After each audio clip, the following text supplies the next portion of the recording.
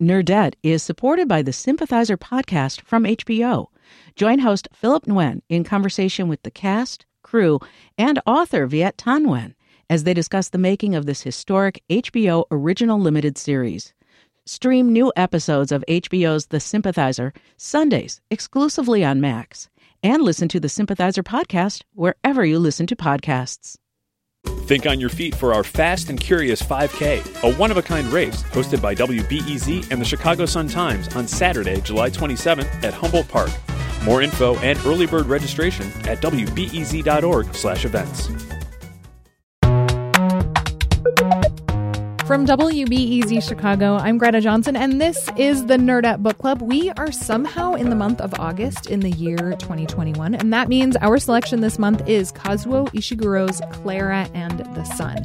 Stay tuned for our panel discussion later this month. I am super excited for you to hear it. Today, we're going to do something a little different and bring you some of the best books of 2021 from two of my favorite readers. With us together on Nerdette for the first time, we have Beth Ann Patrick, a book critic who tweets as the Book Maven. Hello, Beth Ann. Hello, Greta. So delighted to be back. Oh my goodness, glad to have you. And we also have Book Riot's amazing Liberty Hardy. Liberty, hello.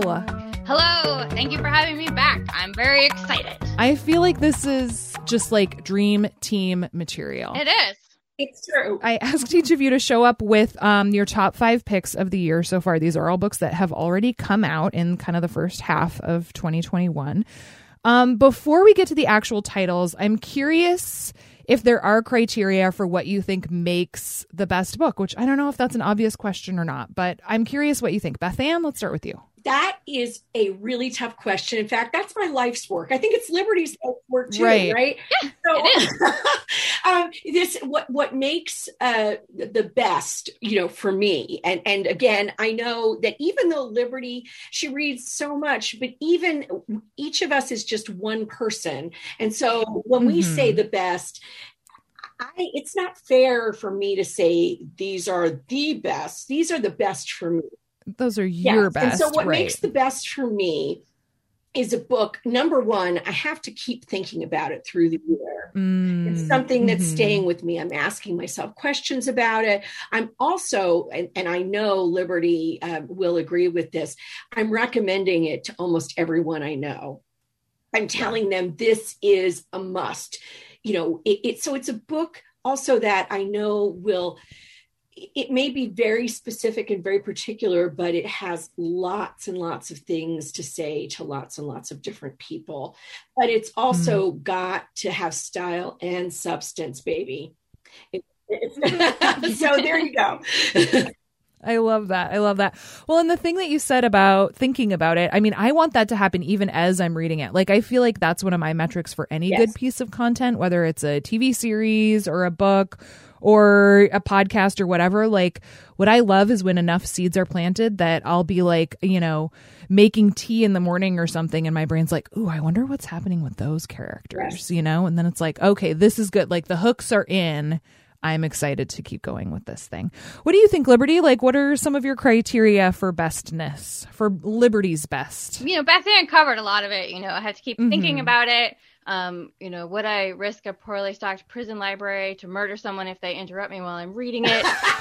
Okay. Also, I have this, it just comes out of my mouth when I'm reading a book that I love so much. I say, like, this book is ruining my life, which sounds like a terrible thing to happen, but it's actually a compliment. I'm like, I cannot stop thinking about this book. Oh, it's giving me all the feels, like, I love a book like that. And I just want to tell everybody about it all the time. Oh, I love it. Okay. So Liberty, let's start with you. What do you got? I'm going to start with The Rib King because it was my first favorite book of 2021. I myself, and I know you both also, read way in advance. And so I read this book almost a year before it came out and had to sit on it and just wait to tell people about it. It's The Rib King by Lady Hubbard, and it takes place in 2 parts in the early 20th century. The first part is about the infighting and the worries of the African-American staff at the prestigious home of a once affluent white family. The staff, there are fewer and fewer of them. They keep getting fired. The family doesn't have the money to pay for them, but they're expected to keep up appearances and do all the things that they still do with less and less. And they're also fighting over, like, who has what new position. And the head of this staff is August Sitwell, who has worked for the Barclay family since he was a young orphan, and he's been moved from gardener to butler, and he gets moved all around. And the man who just got fired from being the butler taught Sitwell everything that he knows. And while he's trying to oversee preparations for a dinner for a visitor who might help the Barclays pull themselves out of financial ruin, he also watches as these three young men who work on the grounds find themselves in multiple dangerous situations involving white supremacists who are terrorizing the town at the same time. Mm-hmm. And then there's theft of intellectual property, and then something horrible happens. We don't know what that is exactly until the second section of the book, which is set 10 years later. There's been a horrific crime at the home, and now we follow Jenny, one of the former maids, as she attempts to grow her own beauty care business, but keeps finding her dealings overshadowed by her time at the home. She wants to branch out from her hair salon and start selling her homemade skincare cream, but the return of the Rib King to town draws her back into the terrible business from a decade before, where she is inadvertently and unwillingly swept in illegal dealings and fighting between gangs. I can't tell you which section I enjoyed more. Like, the further I got into the second section, the more I saw the genius of the first section. It felt like a little bit Deadwood, a little bit Downton Abbey. It's just an incredibly brilliant, layered story. And as soon as I finished reading it, I read it again, which I guess is another a great point to make about, favorite. That is. I didn't want to lose the feeling that it gave me, because I was like, this book is just punching me in the brain and I want it to keep going on. So I'm just going to read it again. And I've read it like 3 times since then. It's so good. It is so good. And you know what? I love what Liberty just said about how parts of a novel can connect. Well, any book. I don't mean to say just novel. Sure. Because when you get that feeling, then you're like, oh, and it's like a book I talked about with Liberty on the Beth Ann show last year, The Orchard by David Hoppen, which was one of your favorites last year, Liberty, I know. Yes. And that's how, when I got to the end, I was like, oh, now I know. I loved all the lead up, but now I know why the lead up. And that's always a sign to me that I'm reading something that is going to make it onto the list of contenders. So what else is on your list of contenders, Beth Ann? Where do I start? Let me start with Seek You by Kristen Radke, because this is a book I think is going to fly under a lot of people's radar, even though it's been very well reviewed. It's getting a lot of attention. But the reason it's going to fly under the radar is Seek You is a graphic. It's not a graphic novel. It's not a comic. It's not a graphic memoir. It's a graphic contemplation. It's more than an essay, but it's not an entire, tract. It's because she's talking about loneliness. And this is why I want to talk about Seek You, and I'll be as brief as possible. I saw in one review that someone mentioned, I love Jim Shepard, and in his new book, Phase 6, he says something like, he has a character say something like, loneliness is solitude with a dash of self-pity. And the reviewer said quite correctly, that's not what Radke is all about. Okay. She's looking at loneliness as a phenomenon, as a cultural problem. It's coming out at just the right time after all this isolation we've all endured. But she has a very muted and restrained palette. She's a very elegant artist, and she uses a lot of different perspectives and techniques in creating the panels that make up Seek You. And the title, which is SEEK space YOU, comes from CQ, those call letters on ham radio. Oh, cool. You would be like a ham radio operator in the middle of the night, like her father was. And, you just send out CQ, anybody there? The letters. And so I love the elegance of that title coming from something that's so personal to her, but also so tied to her topic. And she really looks at all of the ways that loneliness affects us, but also that being alone, loneliness, solitude, those can be very different. And there can be ways to remedy these things. We can bring conversation to elderly shut-ins, for example. She talks about scientific experiments. Not until 2016 did researchers actually zero in on the part of the brain that responds to loneliness and community. So there's a lot to talk about. It is a book that will get you thinking for sure. Ooh, I love that. What a great recommendation. It kind of makes me think of one that I really loved that came out this year called The Secret to Superhuman Strength, the Alison Bechdel graphic novel, which is very different, I think, in terms of subject matter, but I don't know, maybe not, because so much of it is about sort of like the process of seeking meaning in life, you know? Well, I love the Bechdel. I also read that one. And like Seek You, it's more of an exploration than any, it's a little bit more of a memoir. There's more of Bechdel in The Secret to Superhuman Strength, but she weaves in the themes of the transcendentalists, from New England in the 19th century in the most amazing way with her own upbringing and her own athletic pursuits. So that's a great one. I would recommend, actually, that would be a great pair. Yeah, it seems like a cool pairing. Okay, so Liberty, what do you think? What's your rec? I love this novel so much. It's The Five Wounds by Kirsten Valdez Quaid. Yes. It is this incredible multi-generational tale, and in which I mean multi-generational in that it takes place at the same time, but there are 5 generations of a family in New Mexico, from the 80-something-year-old great uncle to a new baby on the way. It starts out with a 15-year-old Angel who shows up at her father's doorstep. It's actually her grandmother's doorstep. Her father lives with his mother. She's pregnant. She's 15. She shows up. It's Holy Week. And her father is Amadeo, and he is sort of lazy, and he's not been a great father, and he's not excited to see her, especially because his great uncle has given him the most important role during Holy Week. He is going to be Jesus in the procession, and he's going to carry the cross. And he kind of gets this idea in his head that this is his chance at personal redemption, playing Jesus. But now here's his teenage daughter. She's pregnant. She needs his attention. Nobody knows where his mother is. Like, all of a sudden they realize, like, Yolanda's not there in the house. Where is she? She's somewhere else, and she's just received news that completely changes her world. We also see Angel and her relationship with her mother. They have this sort of fractured relationship, which is how Angel ended up at her father's house to begin with, and how this family sort of hurts and also helps one another. Some of the characters in this book are also featured in the author's collection, Night of the Fiestas. You don't need to know that. You don't have to have read it to understand this book at all. But I also recommend picking up that story collection, because this was so exciting to get my hands on this, because I love that collection so much. But it's, if you just want to sink into like a really meaty novel, this is it. Oh, that sounds, I mean, just hearing you make that like, noise is like, okay, great. Yep, I'm into it. Okay, Beth Ann, your turn. I am going to talk about The Other Black Girl by Zakiya Dalila Harris.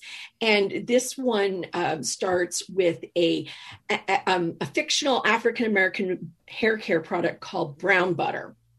And it is, at first, you think, a send up of the publishing industry, the literary publishing industry in the United States, which would be fun enough from the perspective of, quote unquote, the other Black girl, one of only 2 Black girls in the office. Which is not an inaccurate portrayal of the publishing industry. It is not, sadly, it is not an inaccurate portrayal of the publishing industry at all. And then from the send up of publishing, it sort of morphs into this, look at hair care and ethnic hair care, not just African-American, but Afro, Latinx, and on to all of these concerns that women have in the office. And it's about race, but also about feminism. And it then turns into something completely different. And I will not spoil it, but you have to absolutely follow it to the very, very end. And as Harris said, when I first heard her speak about the book at a publishing event online, she said, some people are going to hate it and throw the book against a wall. I did not. Some people are going to read it and be so angry at the end, but it's going to be a good kind of anger. It's going to be let me think about this anger. It is an incredible book. It is a feat that she pulled off. It has a little bit of sci-fi, a little bit of paranormal, a little bit of magical realism. I don't know how to, it's all fused together, and I cannot wait to read her next book. Yeah.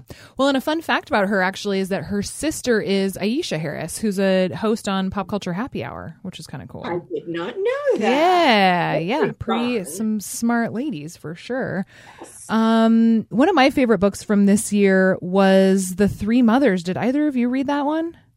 I did not. No, I meant to, and I haven't gotten to it. So I want to hear about it, Greta. It's just beautiful. It's by Anna Malika Tubbs. It's nonfiction, and it's about the mothers of Martin Luther King Jr., Malcolm X, and James Baldwin. And it's such a beautiful book. She wrote it sort of as she was thinking about becoming a mother herself. And so much of it is about sort of placing Black motherhood at the forefront in a way that it often isn't. I think especially given how much we know about those three men in the course of civil rights history in the U.S., but how little we know about, I think we often think of them as sort of like this exceptions to society. They were exceptional men who sort of like, despite all of the conditions that they were raised in, became the momentous figures of change that they were. But no one springs on mothers have an enormous influence. Exactly. And so to trace back those generations and see how powerful and strong and determined each of those mothers were in the choices they made to foster the lives of their children, I just thought was really incredible. It's beautifully wrought. It's super powerful. It ties into a lot of modern day issues also, of course, and it was just gorgeous. I can't recommend it highly enough. I think about it a lot, actually. Do you mind if I mention another one that's not even a 2021 book?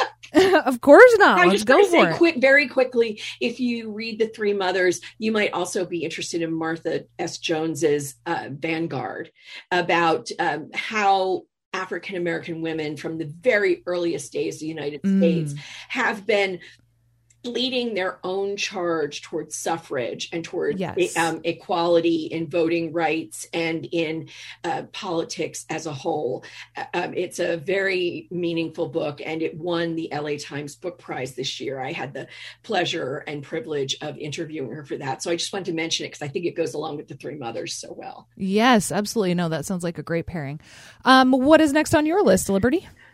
Well, speaking of mothers, I'm going to talk about Crying in H Mart by Michelle Zauner next because it involves moms. But she is an indie rock star in the band Japanese Breakfast, who I had not heard of before, but now I hear everywhere all of a sudden. And she writes this memoir about her life growing up as one of the few Asian American kids at her school in Eugene, Oregon, and also spending time in Korea visiting her grandmother, and how she kind of felt like she didn't fit in at home and she didn't fit in Korea, and how she and her mother sort of bonded over their love for food. Like they loved eating meals at her grandmother's house. They loved preparing food. And this was sort of born out of an essay she wrote by the same title, thinking about her mother while she was shopping in an H Mart. Her mother died of cancer when she was 25, and she found herself crying in the store. And it made her want to reconnect with her roots and learn more about her roots and her family and food. It made me cry right off the bat. Like, I think it wasn't the first page, it was the second page. She's crying about her mother. But it's also really funny and beautiful. And there are a ton of powerful memoirs that came out this year about mothers and relationships. And this one was at the top for me. I've heard really great things about Crying in H Mart. I just haven't gotten to it yet, which, I feel like we all have very long to read lists, and we're just going to have even more because in just a minute, more recs for you.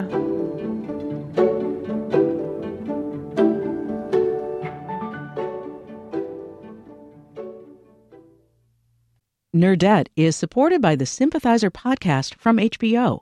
Join host Philip Nguyen in conversation with the cast, crew, and author Viet Thanh Nguyen as they discuss the making of this historic HBO original limited series.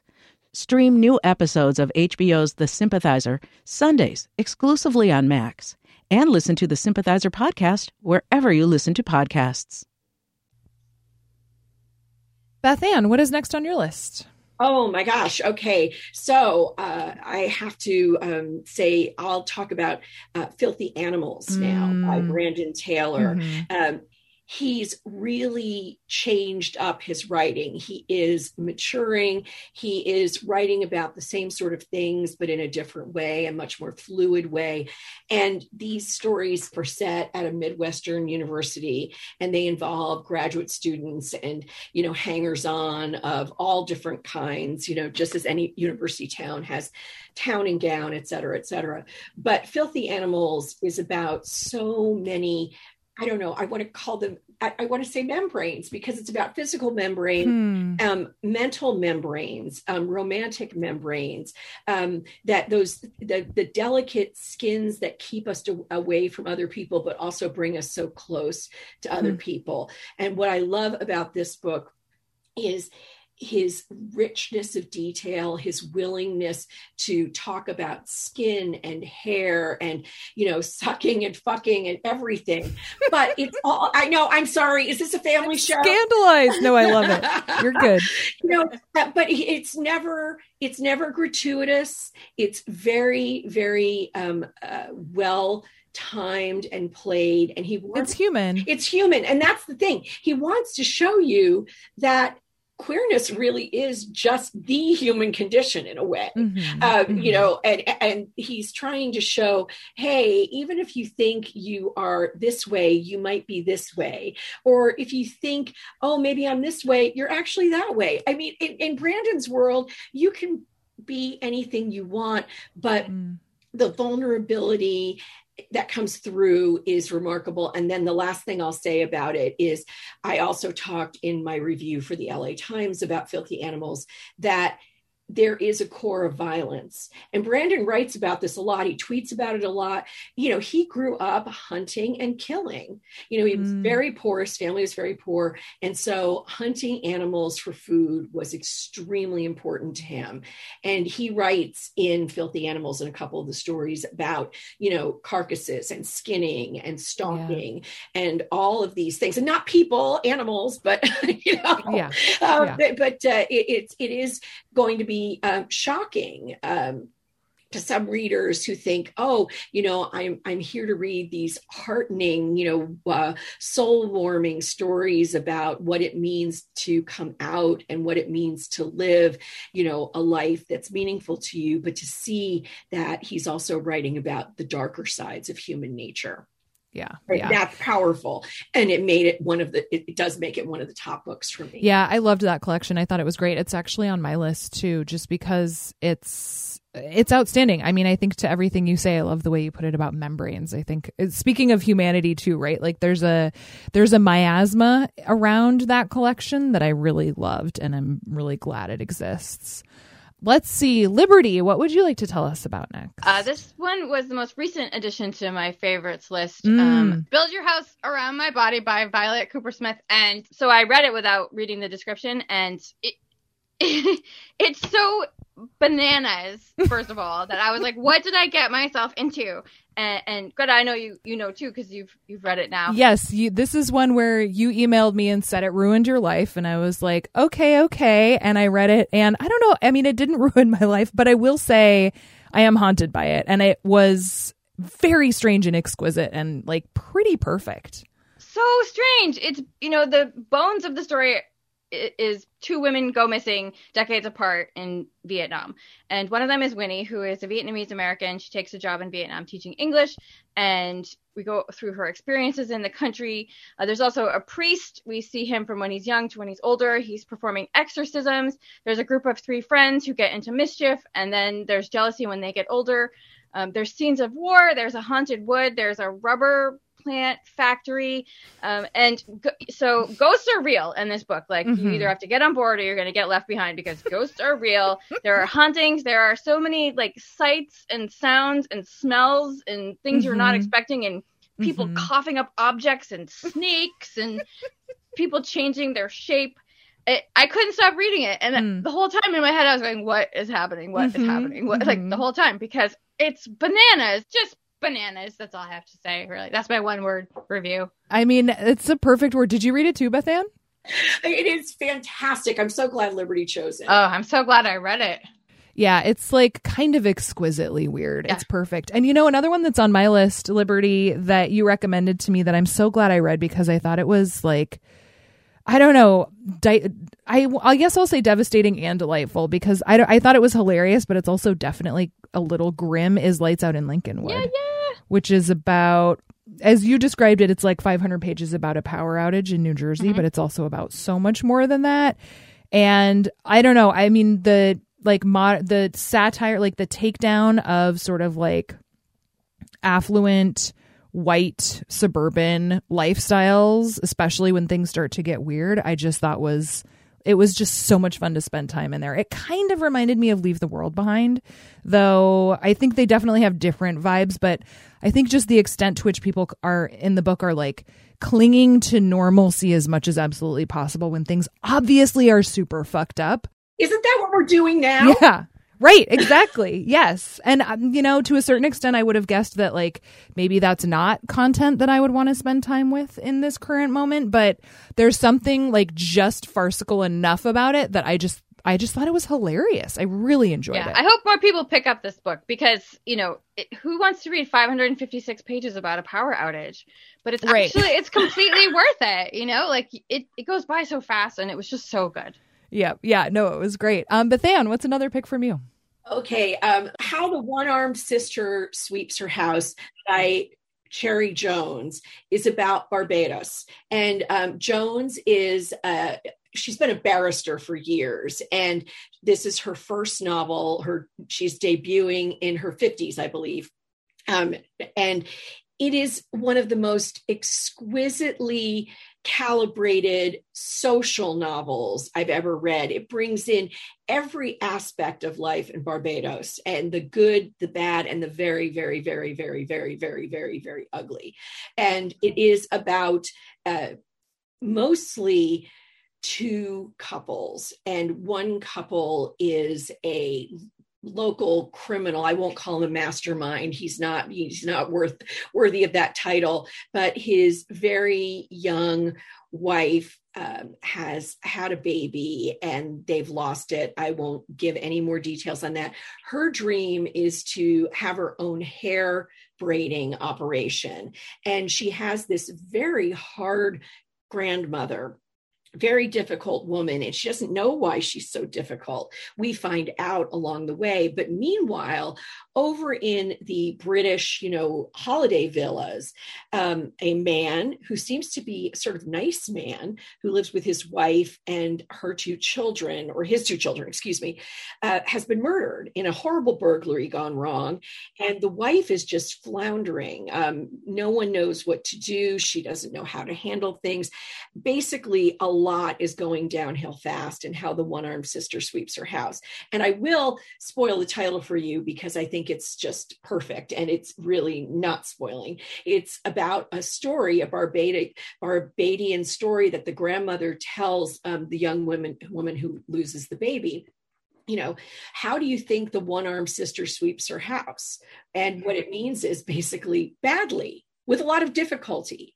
And that's what Jones is trying to say about Barbados, making social change, achieving social justice, helping people who are underserved and underrepresented is accomplished very slowly in Barbados because its imperial past and present make it sort of one-armed. It's almost like one arm is tied behind the country's back. Really moving and an absolutely, as I said, pitch perfect portrait of a country with a lot of difficulties. That sounds amazing. Let's see. So I think I went out of turn. I only have one more to recommend, and it's Great Circle, which I feel like that is on my list too. Okay, perfect. Yeah, I feel like we've said enough. It's great. It was a book club pick. You should obviously read it. That's the one I think I've just like yelled about the most this year. Liberty, what's another favorite of yours? It's The Ugly Cry by Danielle Henderson. And she talks about growing up when in the 80s when kids were latchkey kids and they weren't supervised a lot. She was raised by her grandmother because her mother left her and her younger brother at the house. It's sad. It's beautiful. She does an amazing job. Myself being a child of the 80s, like I was like, that was what it was like. And it was bananas that we were like 8 years old and left alone in the house, Mm-hmm. And it really just gave me all those feelings, which is another reason why I loved it so much, because books are personal to individual people, and but she's such an incredible writer. I cannot wait. I would love to see some fiction from her too. I cannot wait. I hear it's funny. It is funny. She is very, very funny. She started, oh my goodness, I'm going to forget. She started like the Ryan Gosling, like girl. Yes. Feminist Ryan Gosling. Yep. Yes. There we go. Because she's hilarious. It is truly one of the greatest memoirs of the year. And I hope that everyone picks it up. It sounds sad, but don't let that stop you. It's incredible. I loved it so much.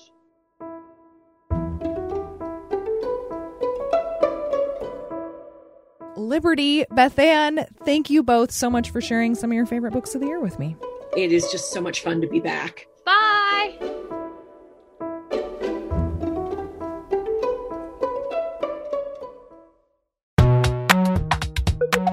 All right, that's it for today. Sorry, not sorry to have added so many more titles to your to-read list, but come on, it's called Nerdette Book Club for a reason. As you know, August book club pick is Clara and the Sun.